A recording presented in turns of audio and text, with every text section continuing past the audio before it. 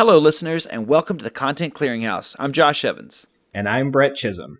And on today's episode, I'm discussing the single deadliest accident in the history of recreational skydiving, an incident that could have been prevented by following a few basic guidelines.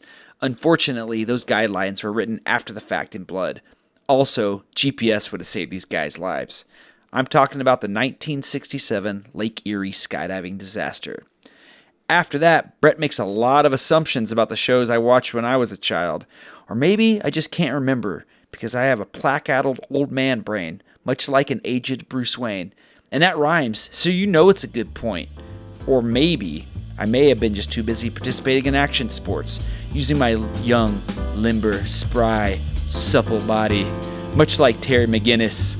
And if you don't know who Terry McGinnis is, you need this recommendation as much as I did. Brett's talking about Batman Beyond. Movies, shows, and video games, podcast, books, and their acclaims. Let their favorite content become yours. It's the Content Clearinghouse. Content Clearinghouse. And it starts right now. Brett! Josh. How are you? I'm pretty good. Can't complain. No complaints here. Oh, that's awesome. Yeah, I was honestly expecting you to just start complaining as soon as we got online. So I'm glad you disappointed me. If I started complaining, no one would listen anyway. Isn't that what people say? That's true.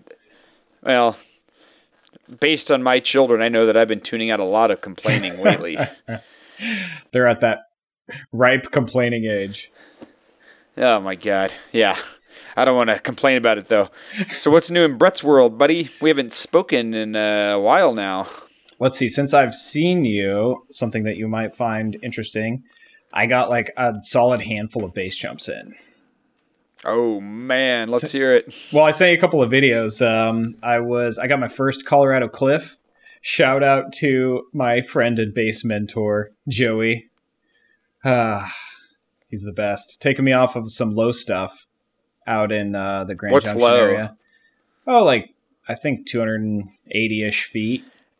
Yikes. I thought we were going to jump a sub 200, but I think he said it was 205. I should be, like, writing down the heights of these in case I go back alone, because I don't have... He has, like, a thing he can, look through and measure the distance. A rangefinder? Yeah, exactly. And he thinks everybody should carry one. What's is that a PCA, like a pilot chute assist, or is that a static line? Or are you going stowed? I did handheld. Not doing anything stowed off recently. It's all been a couple of PCAs and some handheld stuff. But one of them is called Mastodon, and I sent you that video. It was like, I took like a real quick, like basically no delay, but the canopy flight is like, it's got to be over 2 minutes long. It's so awesome. Didn't you send us a video where you landed on like a plateau after the jump? Yeah, that was the one. Yeah, tell me about that. That was crazy. Just awesome visuals. Didn't require much hiking. Got dropped off at the top, about a 5-minute walk to the exit, and then just a short hike out at the end. But yeah, I was just really nervous because I wanted to make sure I landed on that plateau. And then Joey and Cole jumped, and this base jumping thing, man, it has its hooks in me. It's all I think about. Yeah, it's really awesome. I watch tons of base video, but I always worry about my friends when they start base jumping. So, from what I've seen, it looks like you're doing it really safely, but, be careful, man. Don't push the odds too much. But on that note, I do want to hear about how small this plateau was that you were landing on. Because from the video that you sent, no one else has seen this video that's listening to this, so you should describe it a little bit. It's like a base jump. You jump off, and then it looked like, maybe you can describe it all around, but was it a lot of just like hills and cliffs and things in between you and that plateau? It didn't look like there were many outs between you and that plateau. Yeah, it was kind of like, I would describe it as rugged western Colorado terrain, just like these hills that you definitely wouldn't want to land on. I know Joey has landed on a couple of these side hills. They have like, rocks and trees and just gnarly obstacles.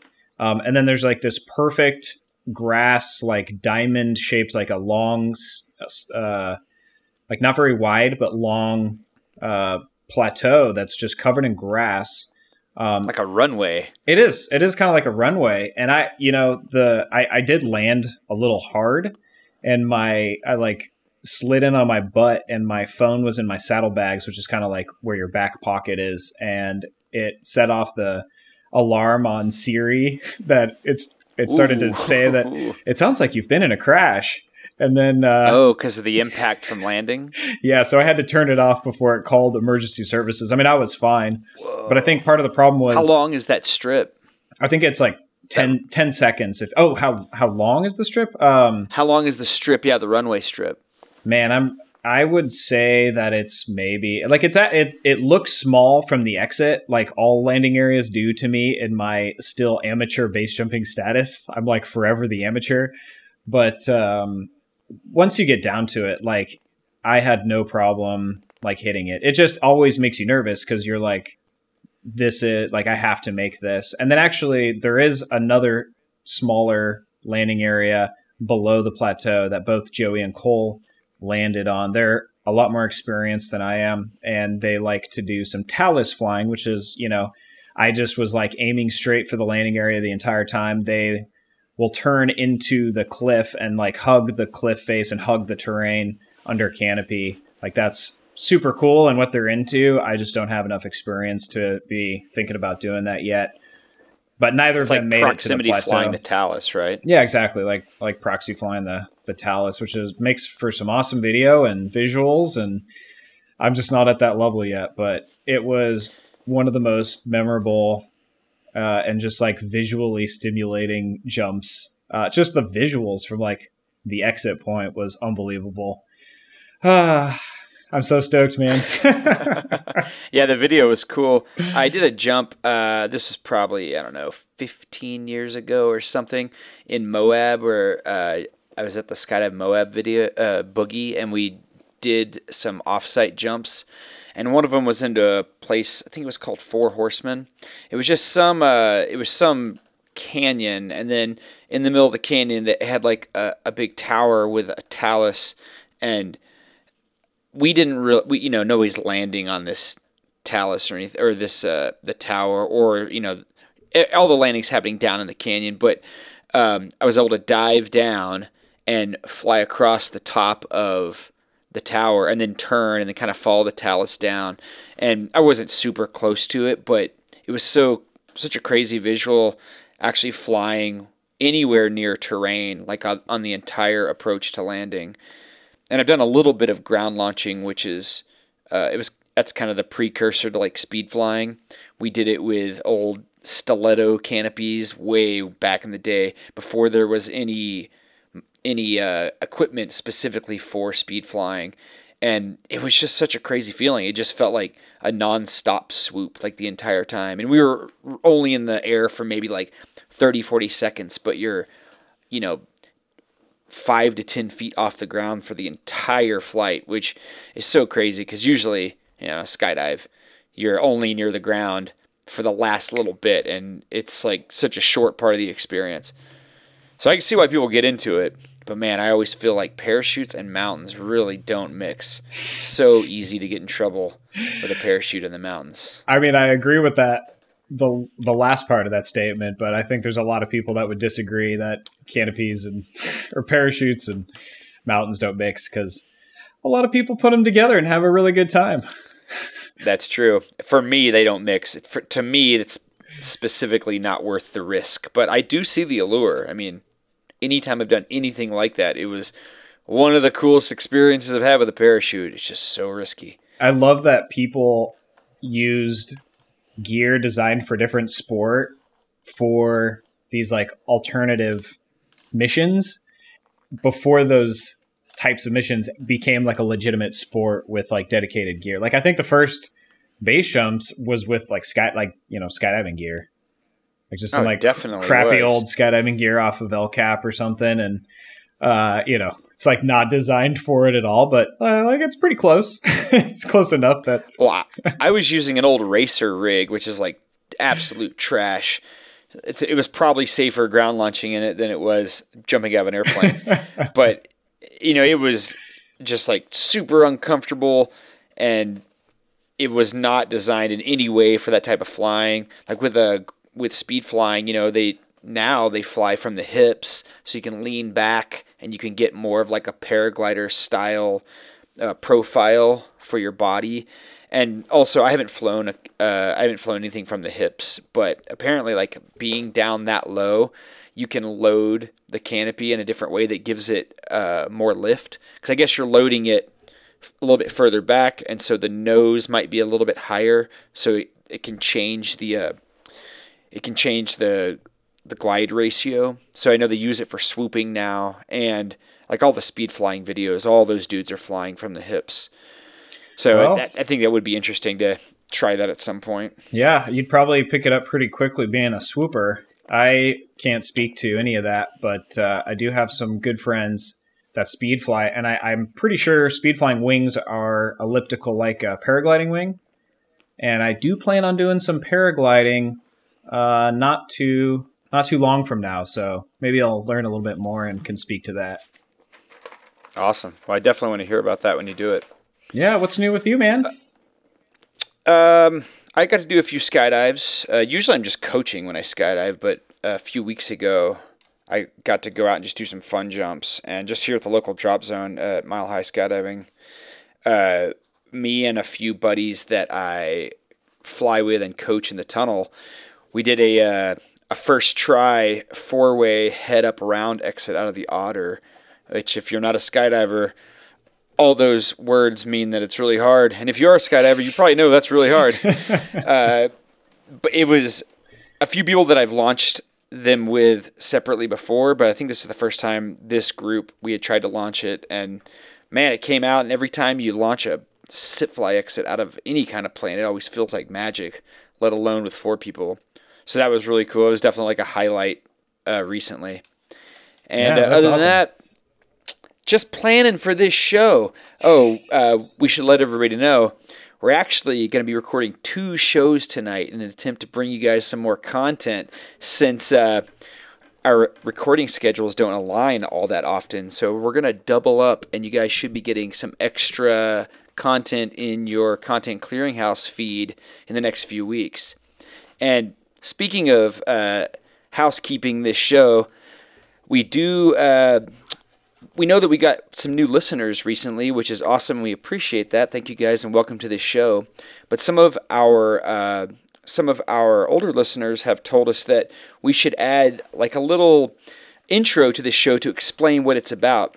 So if you've been listening to the show since the beginning and you think that episode 82 is too late for us to add an intro to this show that explains what it's about, well, you'd be right. And also, welcome to the world of amateur podcasting, because we are just making this up as we go along.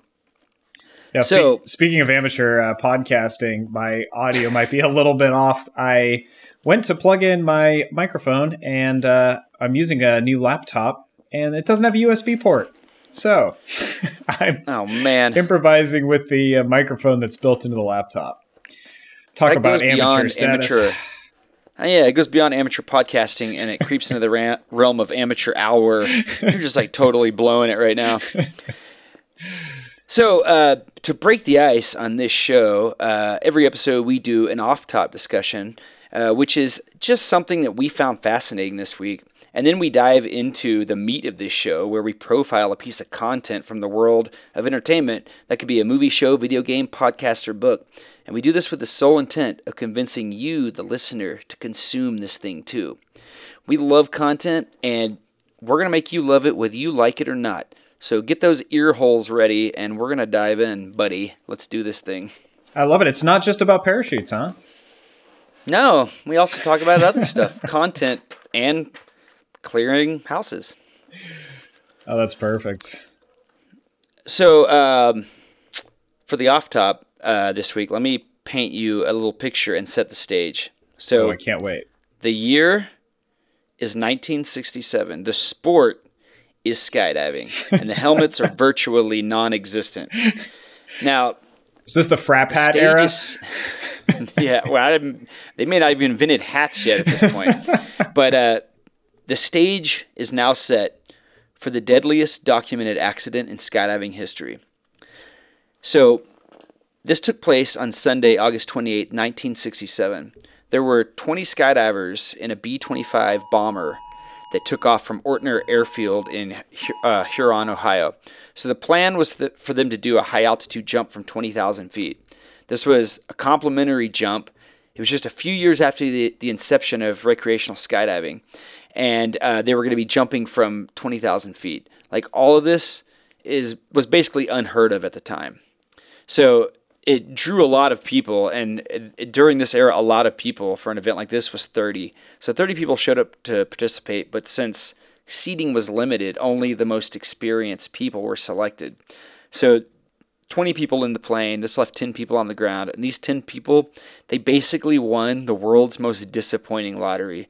They had no idea what they were actually gaining by not making this skydive at the time. Wow. So the plan was for 18 jumpers to exit at 20K, and then for the plane to continue climbing and let the other two out at 30,000 feet. They had already been delayed in the morning for weather, so as you can imagine, when the weather broke, they did not mess around. They took off in an attempt to try to beat the next storm that was rolling through. And also, as a skydiver, you know that can sometimes also be a recipe for disaster. So jumping right after a storm, like for a myriad of reasons, can be a problem. I don't know about you, but I always hear, like right after a storm comes in, like, oh, they're going to send the wind dummy load up and go test and make sure that it's actually not entirely crazy up there. Mm-hmm. So while they were climbing to altitude, clouds had started to roll back in, and the pilot of the B-25 had to rely on Cleveland ATC for navigation. And then shortly after takeoff, a Cessna 180 took off from the same airfield. So he was planning to watch from the ground, but he took one of the jumpers who wasn't able to get on the B-25 along, and they decided to go and take pictures from the air, which honestly, that would kind of piss me off. Like, this whole thing doesn't sound well organized or communicated from the start, and I'd be pissed if there was some other rando flying around up there in cloud cover trying to get pictures of a skydive. Like, that sounds like a 1967 decision. But it was a different time, different era. It totally was. They didn't have helmets. Now, yeah. So maybe you could explain this to me. Like, I'm not really a details guy, especially when it comes to this type of aviation, but the pilot was flying towards the Cleveland radio station to get a fix on Ortner Airfield. Can you explain how that works? Are there some sort of beacon or something that a pilot would follow? Yeah, I mean, there's ground-based navigation, which was a lot more prevalent in the times before GPS. I mean, now almost all navigation is GPS and maybe a little bit of ground-based nav-aid. Updating those, our flight management computers will draw data from different sources. But yeah, back in the day, like there's VORs, there's NDBs, VORs, very high frequency omnidirectional range. It's just like a thing on the ground that sends out a radio signal, and there's radials that are projected 360 degrees on a circle. So you can navigate on these radials like they're roads. Like if you imagine like a sun with beams shooting out of it, and each beam, there's 360 of them, you could fly on one of those roads going into the nav aid or going away from the nav aid, or you could use two VORs to compare the radials and figure out what your position is. Those VORs sometimes... You triangulate. Well, it's not really triangulation if you Biangulate. Sure. Yeah. I mean, VORs also... They have DME, so that's to measure a distance from that VOR. So if you're on this road and you're this far away, you know your position. NDBs, it's pretty much like a homing beacon. Like it just has an arrow that points towards it. It's pretty rudimentary.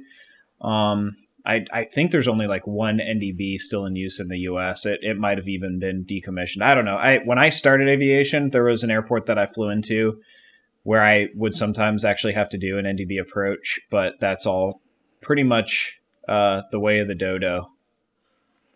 at this point. Seems like you know a lot about this. Are you a professional airline pilot or something? Well, cargo. Does that count? No. So the source I used on this, they made reference to pilots relying on high frequency radio waves on the ground for navigation. That sounds like exactly probably a what you're talking VOR. about. Yeah. So the B-25 and the Cessna 180 contacted Cleveland ATC at almost the exact same time, and this caused a lot of confusion. So ATC gave the B-25 a location of being 6 miles south of Ortner Airfield. The Cessna radio in and asked for the B-25's location. ATC could only spot one of the planes and informed the Cessna that it was probably about 6 miles behind the bomber, when in reality the B-25 was about 12 miles ahead of the Cessna, putting it right over the shore of Lake Erie. So essentially, air traffic control mistook the Cessna for the bomber and told the bomber to hold heading and prepare to jump. So when given the green light, 18 jumpers exited at 20K. Close together, they were planning to do an 18-way RW jump, and they realized that they got out in heavy clouds, like right after exit. So since they were psychotic belly jumpers, they were planning to deploy at 2,500 feet. So when they busted out of the clouds at 4,000 feet, they realized that they were about 4 miles out over Lake Erie. So these guys started deploying immediately, and temperatures at 20,000 feet had been around 20 to 30 below, and everyone on the load was layered up like extra clothes and gloves. When they realized how far out over the water they were, some people started shedding layers, gloves, and boots, like anything that could weigh them down, because no one had any type of flotation device. This was also long before the invention of square parachutes. That wasn't invented until 1970, the parafoil. That was the first square parachute on record. So these guys were coming straight down with maybe 2 to 3 miles an hour forward speed, basically just riding the wind. I mean, can you imagine busting out of the clouds and being 4 miles from shore with a round parachute over your head? No, I can't. And I hope I never have to experience that. Dude, that is absolutely nightmarish. In Texas, this is also several years ago, we used to jump at a place where clouds were not a concern. And obviously we had GPS, so we knew when we were over the drop zone. But we did some jumps. We called it Skydive Antarctica. We exited at 20,000 feet, and we got out about 8,000 or 9,000 feet above the cloud layer, and the cloud layer just extended as far as you could see in every direction. It just looked like Antarctica on the ground, just like totally socked in. And then we fell into the clouds, and we got like this crazy ground rush going into the clouds. And then the clouds, we also called this the Oreo jump, because there was a cloud layer at about 12,000 feet and another cloud layer at about 6,000 feet. So we busted through the cloud layer, and then we were again in clear skies, but with overhead, overcast, and undercast under us. So then we get like another ground rush going through the second layer of clouds, and then when we busted out of it, it was basically like raining and drizzling on the ground. It was absolutely insane, and things that you usually don't get to see skydiving because you're not supposed to jump through clouds. I had a similar experience when I jumped in Australia when I was like 18 years old. So this is a long time ago. And nobody really knew me. And I was doing a solo free fly jump, right? And the plane on the climb, we entered a cloud at like, I don't know, 4,000 feet. And we were in just like solid IMC, like solid cloud all the way up to altitude. Again, they had What's GPS. IMC? Instrument conditions, instrument meteorological conditions. So that's like the pilot term. You have VMC for like VFR flying, IMC for IFR flying. And, this is just like, again, the rules did not apply. This would not happen in the United States. And at altitude, in a cloud, on the skydive, in a cloud, deploy under parachute, in a cloud, never saw anything. This is my first jump of this drop zone. I'm making a right turn just in hopes that I don't fly into somebody in a cloud. So you're just hoping everybody else is making right turns because no one can see anything. I got scared because you didn't discuss that on the ground. I saw my shadow, like the light was like reflecting my shadow, like projecting it on the cloud. And so the first time I saw it, I thought I was about to fly into somebody, but it was just my shadow. And then I'd see every 360-degree turn, I'd see my shadow again. But then I popped out of the cloud and didn't know like where you see like a map or like an aerial photo as like a debrief. But everything out here, this was at Skydive Sydney, I think it was. Everything was just like green, solid green. Everything looked the same, kind of like flat farm fields. And I was like, you know what? It all looks like good landing area. I'm just going to land like right over here. And then I see a canopy at it's all full of poisonous snakes. So it doesn't matter where you land. I saw a canopy at like 1,500 feet and then just followed it in. It was a very stressful skydive. I'm honestly glad I made it out of Australia. Like, okay, after that skydiving trip, it was pretty wild. But yeah, no Lake Erie. All right, so now imagine all that, except you got a round parachute over your head and you're 4 miles out over the lake. Yeah, that's a nightmare. So when these guys started splashing down, they were instantly into rough seas. So it was 4-foot swells, which doesn't sound like a lot, but I know from surfing out in California, 4 foot is way over your head, especially if you're floating in the water with a bunch of World War II surplus skydiving gear weighing you down.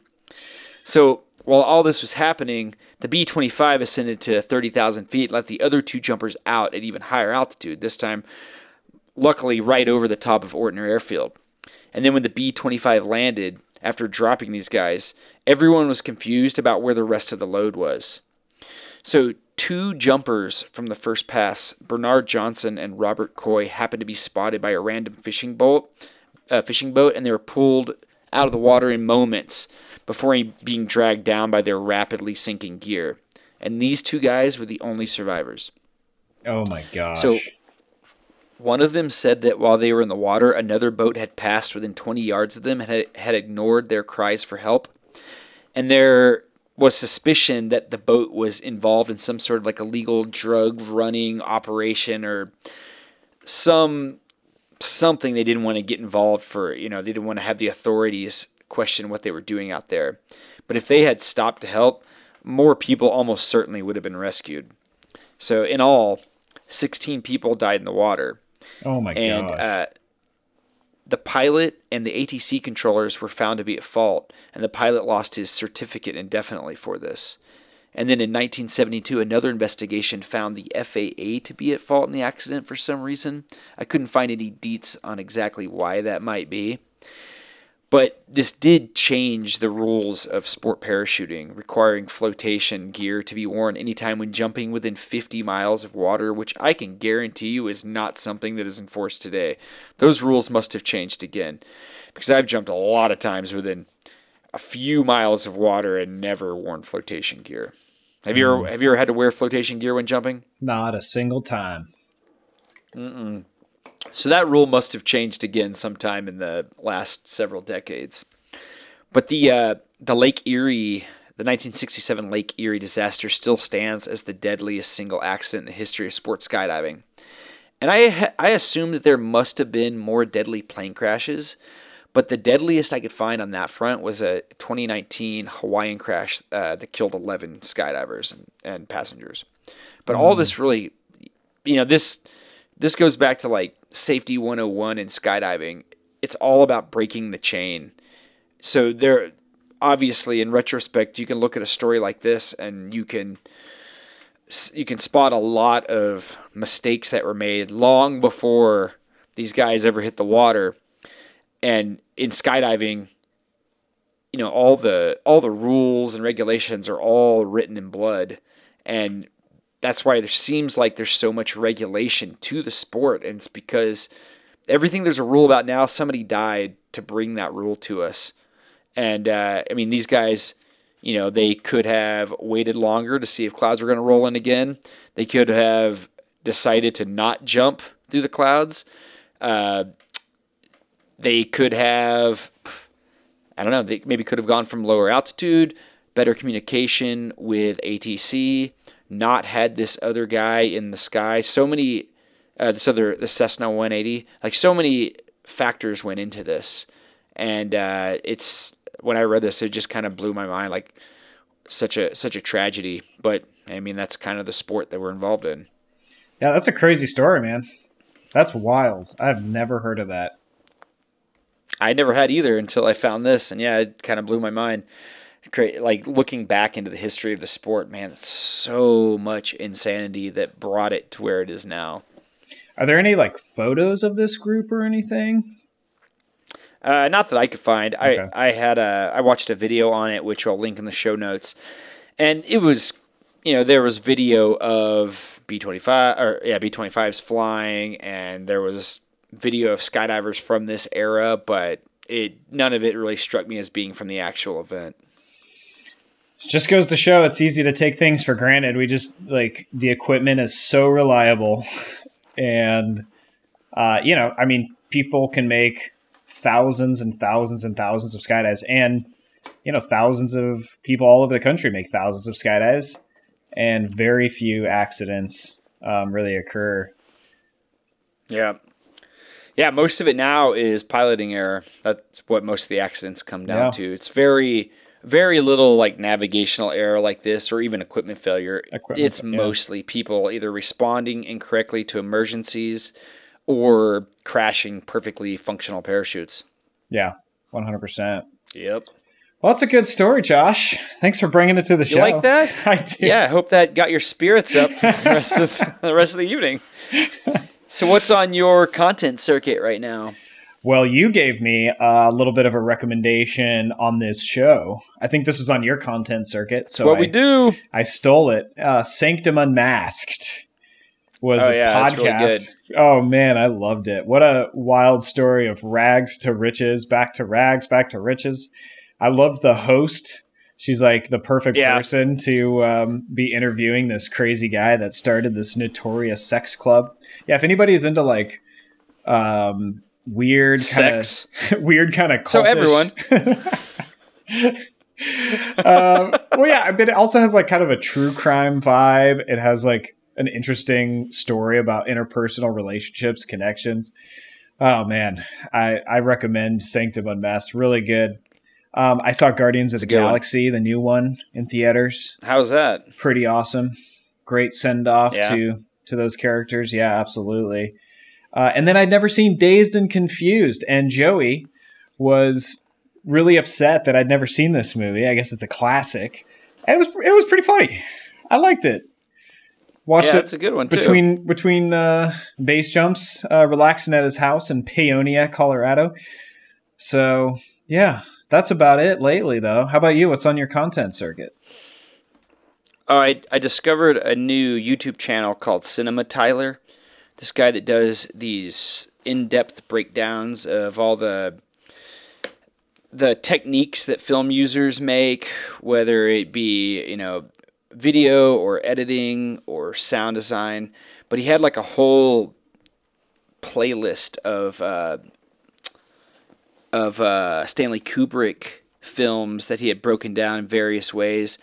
And like I'd seen Full Metal Jacket and The Shining and Clockwork Orange, but it'd been years and years. And watching these videos, seeing these breakdowns, it really made me appreciate like what I was actually missing with Stanley Kubrick. Like I knew that he was this great auteur filmmaker, but I couldn't, really put my finger on anything specifically that he did differently. And then watching this guy, Cinema Tyler, break down like how he got the performances in The Shining and the set design and the way that R. Lee Ermey was cast in Full Metal Jacket to play the drill sergeant, like all these backstories about how crazy it must have been to work with Stanley Kubrick, and then like how much like winning the lottery, but also like you're winning the lottery to be tortured whenever you get into one of his films is really fascinating. So then I went back and I watched all those films also, which was a really awesome week or so. Nice. And then I got on another tangent about watching videos about Heath Ledger's performance in The Dark Knight, and of course had to go watch The Dark Knight after that. But it's, man, like on Heath Ledger's performance, I didn't realize he was only 28 when he did The Dark Knight. And whenever I was in my 20s, I'm sure 28 felt old, but now looking back on it and, I just turned 44 and realizing how little life experience you actually have at 28 and seeing him craft a character like that it never even occurred to me that the person playing the Joker was in his 20s. The character always seemed like an older guy with like all kind of crazy life experience. And you can't see his face, which kind of, helps with that illusion. But I don't know, that really just cast that character in a different light for me, realizing how young he was when he played it. That's pretty wild. That's definitely one of my favorites. Amazing performance, amazing movie. The Christopher Nolan Batmans are just like top of my list all the time. And going back and watching Dark Knight, that movie really is made like a comic book. Like if you just look at the dialogue on a page, like it seems kind of cheesy, but then the way they act it out, like every little scene is like a vignette, like almost like a panel or a series of panels. And it really does tap into like that kind of snappy dialogue where every single thing is like perfectly written in a comic book. Mm-hmm. Like the whole movie is that way. And also going back and watching it again after several years and having the new context about how old Heath Ledger was, it like kind of recontextualized the entire movie for me and really made me appreciate like all that snappiness and, that just how comic booky that movie actually is. Well, sounds like I gotta put that on my content circuit. Rewatch all the Christopher Nolan Batmans. If you watch The Dark Knight, just remember I recommended it to you. Okay? You probably never would have watched it on your own. It's a good point. Yeah. All right. Well, so on that point, why don't we take a quick break, and then when we get back, we're gonna get into the content. Ooh, content. Clear it out. Welcome back to the Content Clearinghouse. All right, Brett, it's you this week, man. I can't wait. Sell me on something. I can't wait. Josh, I feel like you're already a little primed for this. I mean, I am beyond thrilled to talk about one of my favorite animated television shows from when I was a kid. All right. Yeah, Saturday morning cartoons just weren't flying high unless I caught an episode of this futuristic cyberpunk adaptation of my favorite superhero, and dare I say, one of my all-time favorite fictional characters. I remember it was years later, I think it was in my late teens, when I stumbled upon all 3 seasons of this on one of those old school illegal streaming websites that predated the legitimate sites that we have today, the streaming services. And I discovered that this passion for the series that I had, it didn't wane a bit. I binged the shit out of it. I'm not joking around when I tell you that this content has absolutely stood the test of time, and I'm in the process of rewatching the entire thing again in my 30s, and I hope to continue to revisit this series many times until I'm a crippled old man and a younger, more capable, and less jaded contentologist is forced to take up my mantle so the legacy can live on. This is going to tie into what we just talked about. If I haven't given it away yet with all my hints, then you should listen better, man. Oh, good. Nice pun. Because I'm talking about Batman Beyond, the animated television series. All right, so this will be good because I've never watched Batman Beyond. I'm shocked. Dude, I watched the shit out of Batman the Animated Series. So I at least have some context about the good Batman animation that was happening at this time. But Batman Beyond, I don't know, it may have been just a little bit after when I was watching stuff like that. Because I'm a few years older than you. Yeah, that makes sense. What year did this come out? Do you know? Yeah, absolutely. 1999 to 2001. What, did I think you didn't research it? Yes, this is when I was in college. So I was studying 3D animation, so I wasn't watching very much 2D animation anymore. That's too bad. All right, let's hear it. Yeah, I might have to go watch it now. It ended when I was 13 years old. Well, shoot, I was going to play a little bit of this theme song to try to instill some nostalgia for you, but you want to hear it? Let's do it, man. Nostalgize me, bro.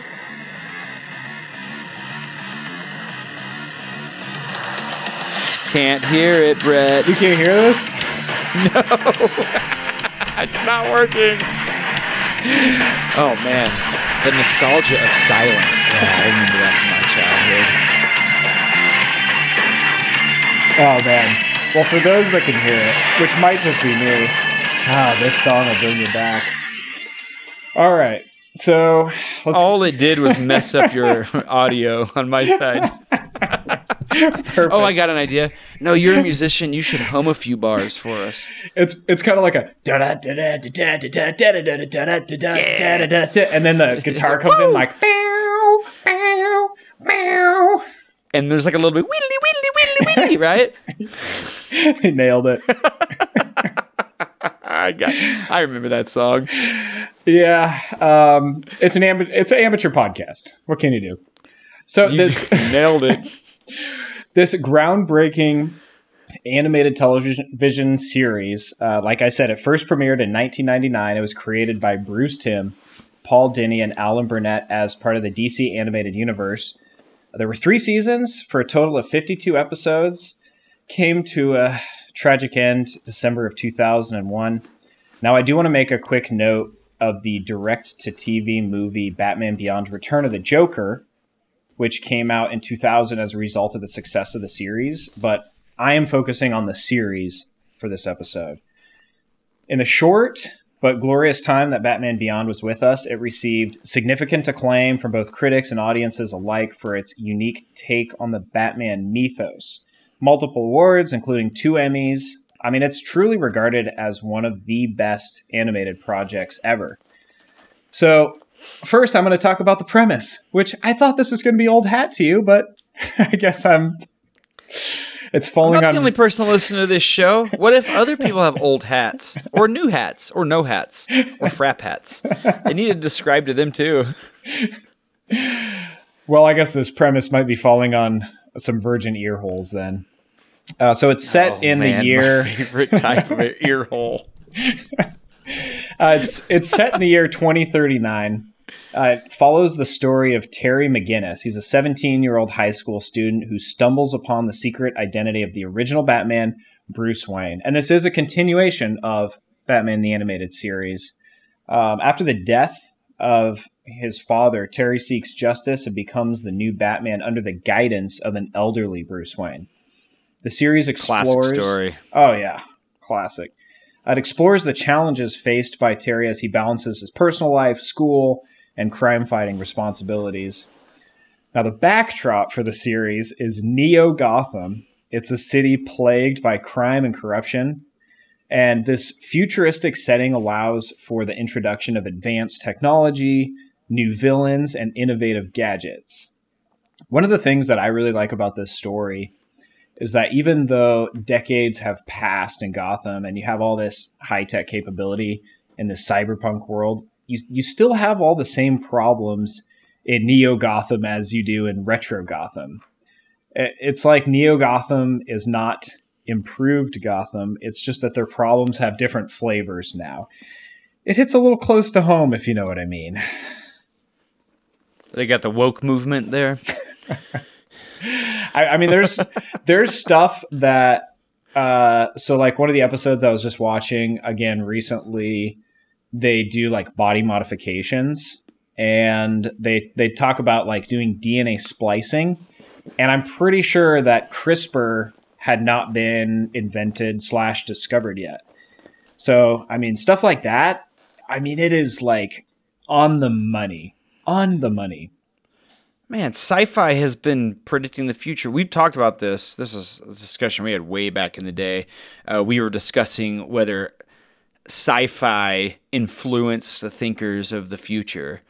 And I really think that people that grow up watching and reading, consuming stuff like this, and then they have a mind for science, I'm sure that they get fascinated with ideas like, oh, I saw this DNA splicing thing in Batman Beyond when I was a kid, and then go on and try to find some way to wrangle that kind of technology out of the universe. Like, it just, there's been so many instances of things from sci-fi becoming real. Well, if you're a pessimist, some of the demoralizing aspects of this show is that you have all this crime and corruption, and you have this high-tech future, you think it'd be idyllic, but you have all this crime and corruption still. I mean, you can almost see the despair in old Bruce Wayne's eyes as he wonders, like, what the point was for all this crime fighting if all these problems WT point are still running rampant. What is the point? What the point? What the point? WT point. Another awesome thing about Neo Gotham, it's not just the storytelling possibilities of the disruption of this new tech. It also gives Batman Beyond a really unique visual style. The animation combined elements of traditional hand-drawn animation with computer-generated imagery, and it creates that a was unique, hot at that time. And yeah, it creates like an awesome blend of the old and the new. And actually, I learned something from a coworker of mine who's in Cincinnati with me. I was telling him that this is what I was covering for the show, and then he told me this fact. I did fact check it, and it's not true for Batman Beyond. It's true for Batman the Animated Series, but that was actually Batman the Animated Series was the first time that they used a black background as a start, and then they put white and color on top of it, as opposed to the standard before then, which was like a white background and then filling that in with the animation. So Batman Beyond continued that. So it has like a very dark feel to it, very mature sort of look. But this combination... That's awesome. It makes sense because the show Batman the Animated Series is so dark. I mean, every single thing in that show is light coming out of shadow. It would totally make sense to do it that way. But, I did some exercises like that whenever I was in high school. I had a friend, Peter, who was probably the greatest artist I've ever known. And he was so good at art that he would just get obsessed with new techniques and then just try to teach himself to him. And so he discovered that idea, drawing on black paper and only drawing what the light was revealing. And I remember trying to learn it, and I felt like I was a decent artist, but for me it was almost impossible to conceptualize art in that way. I was so used to doing it, working in the other direction and adding shadow. It was so hard. So man, I have like major respect for those guys, because that is not just like grunt work. That is a whole different type of drawing. Interesting. Yeah, I mean, the animation's awesome, and it just, that blend of the old and the new, not just as an animation style, like that theme in the show comes up again and again with Batman Beyond. And it's really struck a chord with me rewatching it now that I've gotten older. When you revisit some great content at a different stage in your life, especially if that content is from your childhood, I guarantee that you're going to pick up on some different threads and ideas that you missed. Definitely. Well, something I've been thinking about a lot lately is my aging body. And I know You and me both, buddy. I know you said you just turned 44. Happy birthday, by the way. I know it was like 5 days ago, I think. Thanks. I know you've thought a lot about this. I mean, I never thought that I would be participating in these same action sports now in my mid-30s that I used to do in my 20s and then quit for 10 years. And the irony for this to me is that these life experiences I've had, this growth and maturation that comes with aging, it has made me better at certain things, but these are usually things that reside in the mind. Like, I feel like I'm a little more coachable. I'm a lot better at recognizing my weaknesses in these sports. I'm more willing to seek out help or advice about these weaknesses. I'm more open to trying new things within my sports. Just as a specific example, I'm pretty sure that I learned more about flying canopies last summer than in the first 5 years of my skydiving pursuits.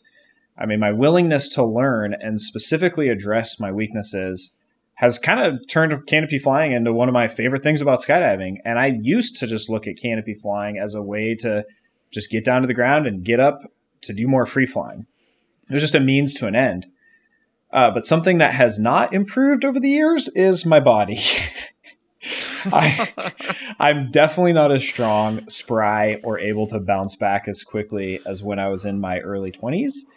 And, back in the day when it was you and me, buddy, we were flying countless hours in the wind tunnel each week. I'd go skydiving with you for a couple of days, and then I'd be riding motorcycles with Derek. Sometimes now it feels like my mind is dragging my body along for the ride. My journey into action sports has reawakened. I mean, I am acutely aware that I want to continue to do awesome things as I get older, but I am concerned that my body will restrict my dreams and my goals a lot sooner than I'd hoped.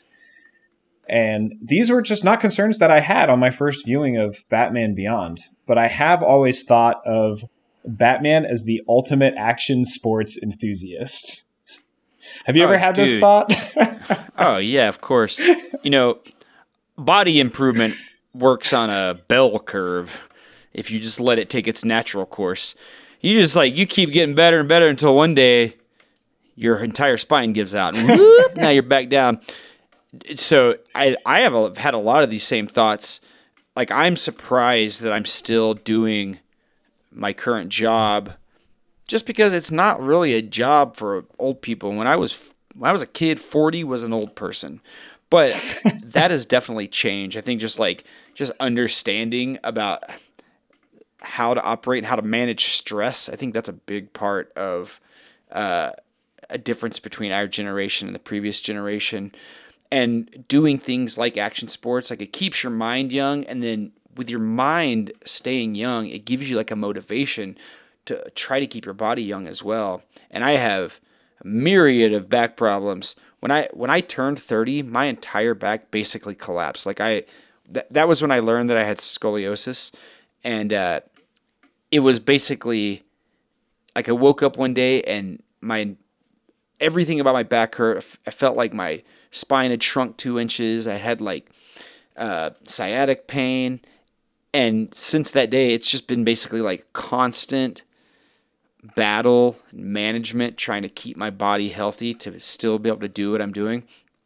But I know that, like, flying in the tunnel a couple times a week and coaching and like trying to keep my mind fresh so I can, maintain the knowledge base I need to coach people, that has definitely helped keep my body young and functioning. And when I stop moving, that's when my body starts hurting.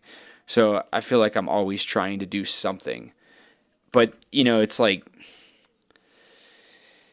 I guess, yeah, these are not thoughts that would have ever occurred to me in my youth. It's all just like based on experience and kind of being exposed to your own mortality. And as far as Batman being an action sports enthusiast, I have thought numerous times when I look at my rig laying on the ground, it's unpacked. I'm like, man, this is Batman tech. This is totally the only thing missing from this rig is that it doesn't pack itself. That's the only thing that Batman would have that would be like slightly different from the gear that we have. It is totally superhero equipment. That's why I always think about skydiving is superhero school. When you start learning to skydive, you're going to superhero school. Well, I mean, Batman is the superhero with no superpowers. This is, I think, one of the reasons audiences really connect with the character. I mean, it's just a guy named Bruce with billions of dollars. He has some above... Which is a superpower. It totally is. And, he has some excellent detective skills. So what does he do? He puts on a costume, he jumps off buildings, and he fist fights criminals. I mean, he's just an athlete with good like tech. A normal detective. Yeah, exactly.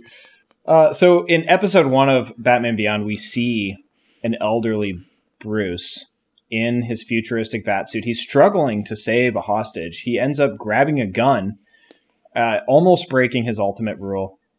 Because he's an aged athlete, well past his prime, he can't handle himself. He has like a heart attack and, barely makes it out of this situation. But then you have Terry McGinnis, and he's like the exact opposite. I mean, he's super capable, spry. He's a high school athlete. But on the flip side of that, he has all the reactivity, emotional immaturity, and rebelliousness that you would expect from a 17-year-old. These character differences, these generational differences make for great and super relatable storytelling. So on this same subject... Doesn't this guy know that Bruce Wayne gets all of his sidekicks killed? It's funny because there are characters that come up that, you kind of like find out later, like, it's Commissioner Gordon's daughter is in the show and she's Bruce Wayne's age. And then you find out, oh, she was Batgirl. And she like makes like a comment to Terry because, of course, like she already has everybody's identities figured out. She knows that Terry isn't just Bruce Wayne's helper. And she like will make some comments like, be careful, Terry. Is she in a wheelchair? Like, in that show, she in a wheelchair? She is not in a wheelchair. Because that's Batman Beyond. One of the timelines. She's Batgirl, and then she gets paralyzed, shot in the spine by Joker, and then she becomes Oracle, which is like, Batman, one of Batman's guys in the chair. That's one of the Batman timelines. I don't think that is in the animated series, though. Okay. Well, I do know that a big thread, again, this is the movie Return of the Joker, I think deals with a Robin situation, but yeah, I mean, it's just these I don't know, this it's bad that I find myself relating to Bruce Wayne as like the old guy that wants to do things but his body won't let him, as opposed to Terry. that makes me feel a little uncomfortable. We're not high school kids anymore. I mean, it totally makes sense. That's a cool concept because, like, usually Batman is a single generational character, and having two generations. I mean, it's kind of like the Spider-Man and Miles Morales story. They're a little bit closer in ability and ages, but normally, if you were an old person like us, you'd be projecting yourself into your past to associate with Batman. But that's cool to see, like, different ends of the timeline spectrum. Oh, it's awesome. And another thing on this subject of aging, I stumbled across a YouTube video from this channel, Implicitly Pretentious, called Batman Beyond is Scary. It's this beautiful video essay. It hooked me in the intro when the video or the creator reflected that his childhood was officially decimated when he sees Terry meet Bane for the first time in the show. Because instead of this muscle-bound, mask-wearing freak that we know and love to hate, we find this like extremely weak and pale old man. He's shriveled up, he's in a wheelchair, he's hooked up to a breathing apparatus. I mean, he's unable to move. And this exploration of aging, things changing but staying the same, seeing characters that we know and we're familiar with aged decades in the future. I mean, it's kind of like a new spin on old ideas. It comes up again and again in Batman Beyond, and it totally reflects our real world lives.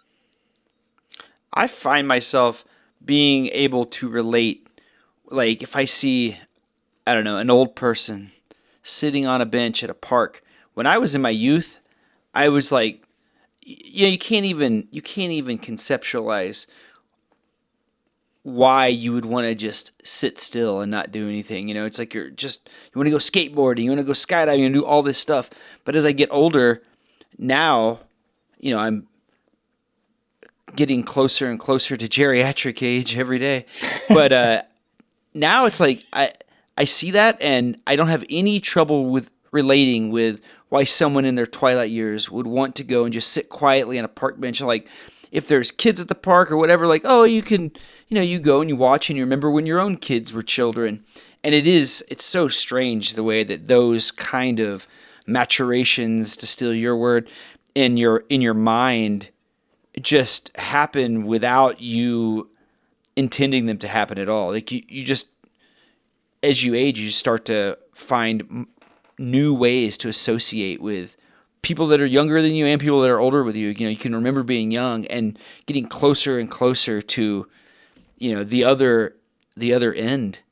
Yeah. It can really relate with like all of that spectrum of age now. And that's something that when I was in my 20s, there's no way.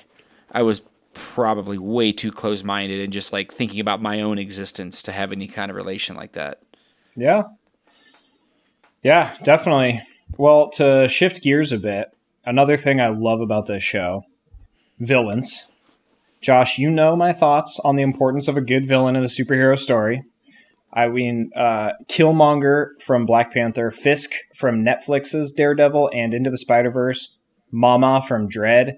These are just Oh man, these are just some of the Some of the complex best. villains that we've discussed on this show. I mean, you got to have a good villain for a good superhero story to happen, and Batman Beyond totally delivers. Throughout the series, Terry faces off against a variety of adversaries. Some of them are updated versions on classic Batman villains, while others are unique to the Batman Beyond universe. is there a new Joker? Well, that's Return of the Joker. That's I gotcha. that's the movie, yeah. But that is also another just to sell that piece of content that is voiced by Mark Hamill, who Of course. I'm sure you know this, but from like 1991 to 2021, and possibly like I don't think he's officially retired, he has voiced Joker for so many animated projects, video games. I mean, his work is prolific. It's amazing. I mean, as far as audio goes, he has the most iconic Joker voice. I mean, it's Jack Nicholson, Heath Ledger, and Mark Hamill. Those are the Jokers, and it just depends on which era and realm you're in. Yeah. Oh, and Jared Leto, lest we forget Jared Leto's iconic depiction. Did you just throw worst that in there fucking because Joker ever. you were just worried he was gonna like come harass you as part of his like method acting scheme or whatever? I didn't think you could take one more voice screaming out into the ether about how terrible his Joker was. I didn't want to add to any pain he may be feeling. He's gonna use that pain for his next role, so lay it on him. Oh, good. I hope he reprises the role of Joker then. Well, it's so I just assumed that you were intimately familiar with this show, but so I'm gonna spoil some shit for you. It is awesome. That's what we do. You know our thought on spoilers. Anything that might make somebody want to watch it more is fair game. That's it. In the spoiler alert category. That's the rule. It's awesome to see Mr. Freeze reappear first as just a head on ice, and then new technology allows his mind to inhabit a body once again. I mean, I've already mentioned Bane, whose body has been aged and decimated by using too much venom to roid out. Some of my favorite new ones where it was Shriek. He's an audio engineer who weaponizes sound. There's Spellbinder. He's an underpaid high school psychiatrist. He uses this like hypnotizing tech to steal from his students' wealthy parents. Ink is the result of an experiment, and she's definitely the toughest of Terry's villains. I mean, I love a good villain. Oh yeah, that's awesome.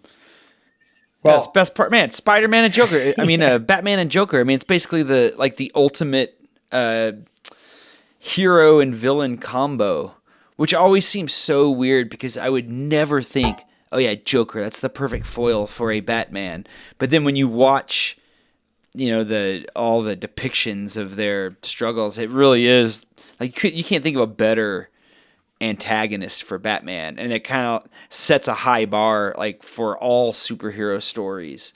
Like they need to be at least as good as that. A really good take in Batman Beyond. They don't depict the Joker, but they definitely make allusions to him because Batman has not the old Batman, Bruce Wayne, in his Batcave has all these like old relics, and he talks about some of his enemies, and he like talks about some of them almost with like reverence, like it was the good old days, kind of like an action sports athlete would. Yeah, I bet, man. But a really clever like a really clever kind of overall these like groups of gangs that inhabit Neo Gotham. They call themselves the Jokers, and so this isn't the Joker, but it's almost like these generations down, these kind of like street punks they paint themselves up as clowns, and they sort of idolize the Joker, and they're like acting like and this is like awesome. This is kind of like a background enemy, if you will. Like it's like these, they aren't the main villains. They're kind of like street punks.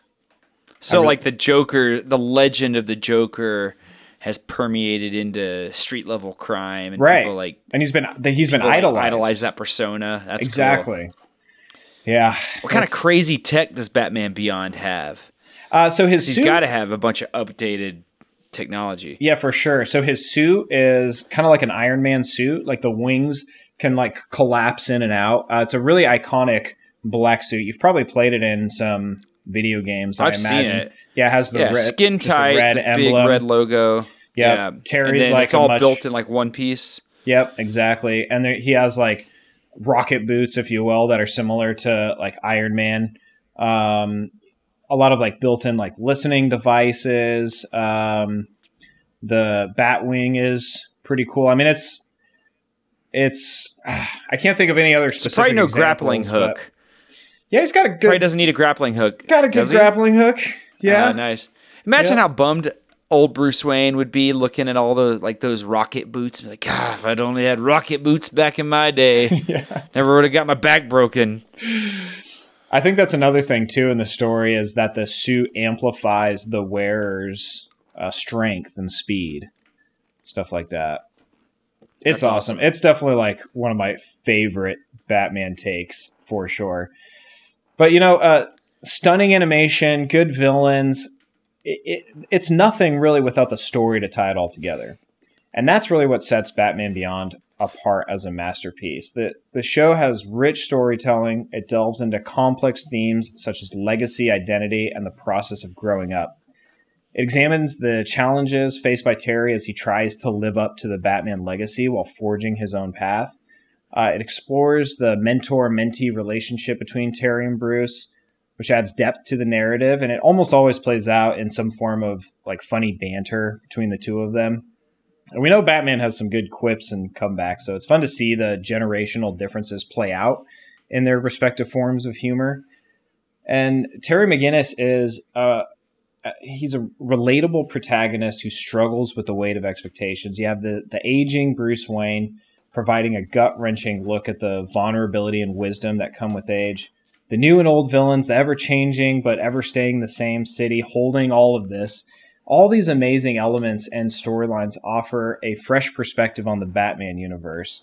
And it really pays homage to the rich history of Batman. So, in conclusion, Josh, Batman Beyond, it's a masterful exploration of nostalgia, legacy, and the process of growing up and getting older. The show portrays the delicate dance between honoring the past and forging one's own path, a theme that resonates with viewers of all ages. The creators have brought us a narrative that is as timeless as the iconic figure at its center. And Batman Beyond is really a reminder that although change is inevitable, if we can adapt and evolve, our legacy can soar above the ever-changing landscape of our lives, like a bat. Only at nighttime, though. If this legacy soars above your life in the daytime, you should get a rabies shot. It might have bitten you. Shouldn't be out in the day. Batman Beyond. I can't wait to start just keep binging it. I haven't gotten through all 3 seasons again in preparation for this show. I tried. Where are you watching it? Is it on Prime? Well, so it's on HBO Max, which is now called Max. Oh, you know what? HBO Max has all of the Batman stuff. It has. It also has. I'm pretty sure they have Batman the Animated Series. I know they have the Mask of the Phantasm, which is the Batman the Animated Series movie. Sounds like kind of like the equivalent of Return of the Joker. And they have like the Batman Lego movie. Have you watched that, by the way? Batman Lego movie? That's awesome. It is so good. Yeah, it's really good. HBO Max, now that you mention it, yes, you're right. They have all the Batman content. Do you think they have Batman and Robin? Something George Clooney's really proud of? Oh, man, I hope so. Hey, I want to see those bat nipples. The part Mr. Freeze. when you know that it's like the campiest thing you've ever seen is when they hit their boots. They're like laying on their backs. Schwarzenegger's in there as Mr. Freeze. They look at each other and then they hit their boots together and blades pop out as ice skates. So lame. That is the worst. Oh, man. Yeah, dude. Talk about iconic. That is an iconic of a different flavor, but I think you should stick to Batman Beyond. It's actually good. Oh, yeah. Hey, man, you can sell me anything if you put it up against Batman and Robin. Yeah. Well, thanks for joining me, Josh, on this journey through Neo Gotham. Man, the journey of age. Yep. So, actually, I haven't I'm surprised I haven't seen this show. I'm going to have to go and check it out now. Yeah, man, I think I might actually just get on a Batman kick. 'Cause I literally just watched Dark Knight last night, and I want some more Batman in my life, so this might be perfect, especially Batman content I've never seen. So thanks for bringing that, Brett. That is awesome. Excellent recommendation as always, especially knowing that it's a continuation of Batman the Animated Series, one of my favorite shows when I was a kid. And thank you, everyone, for listening to the Content Clearinghouse.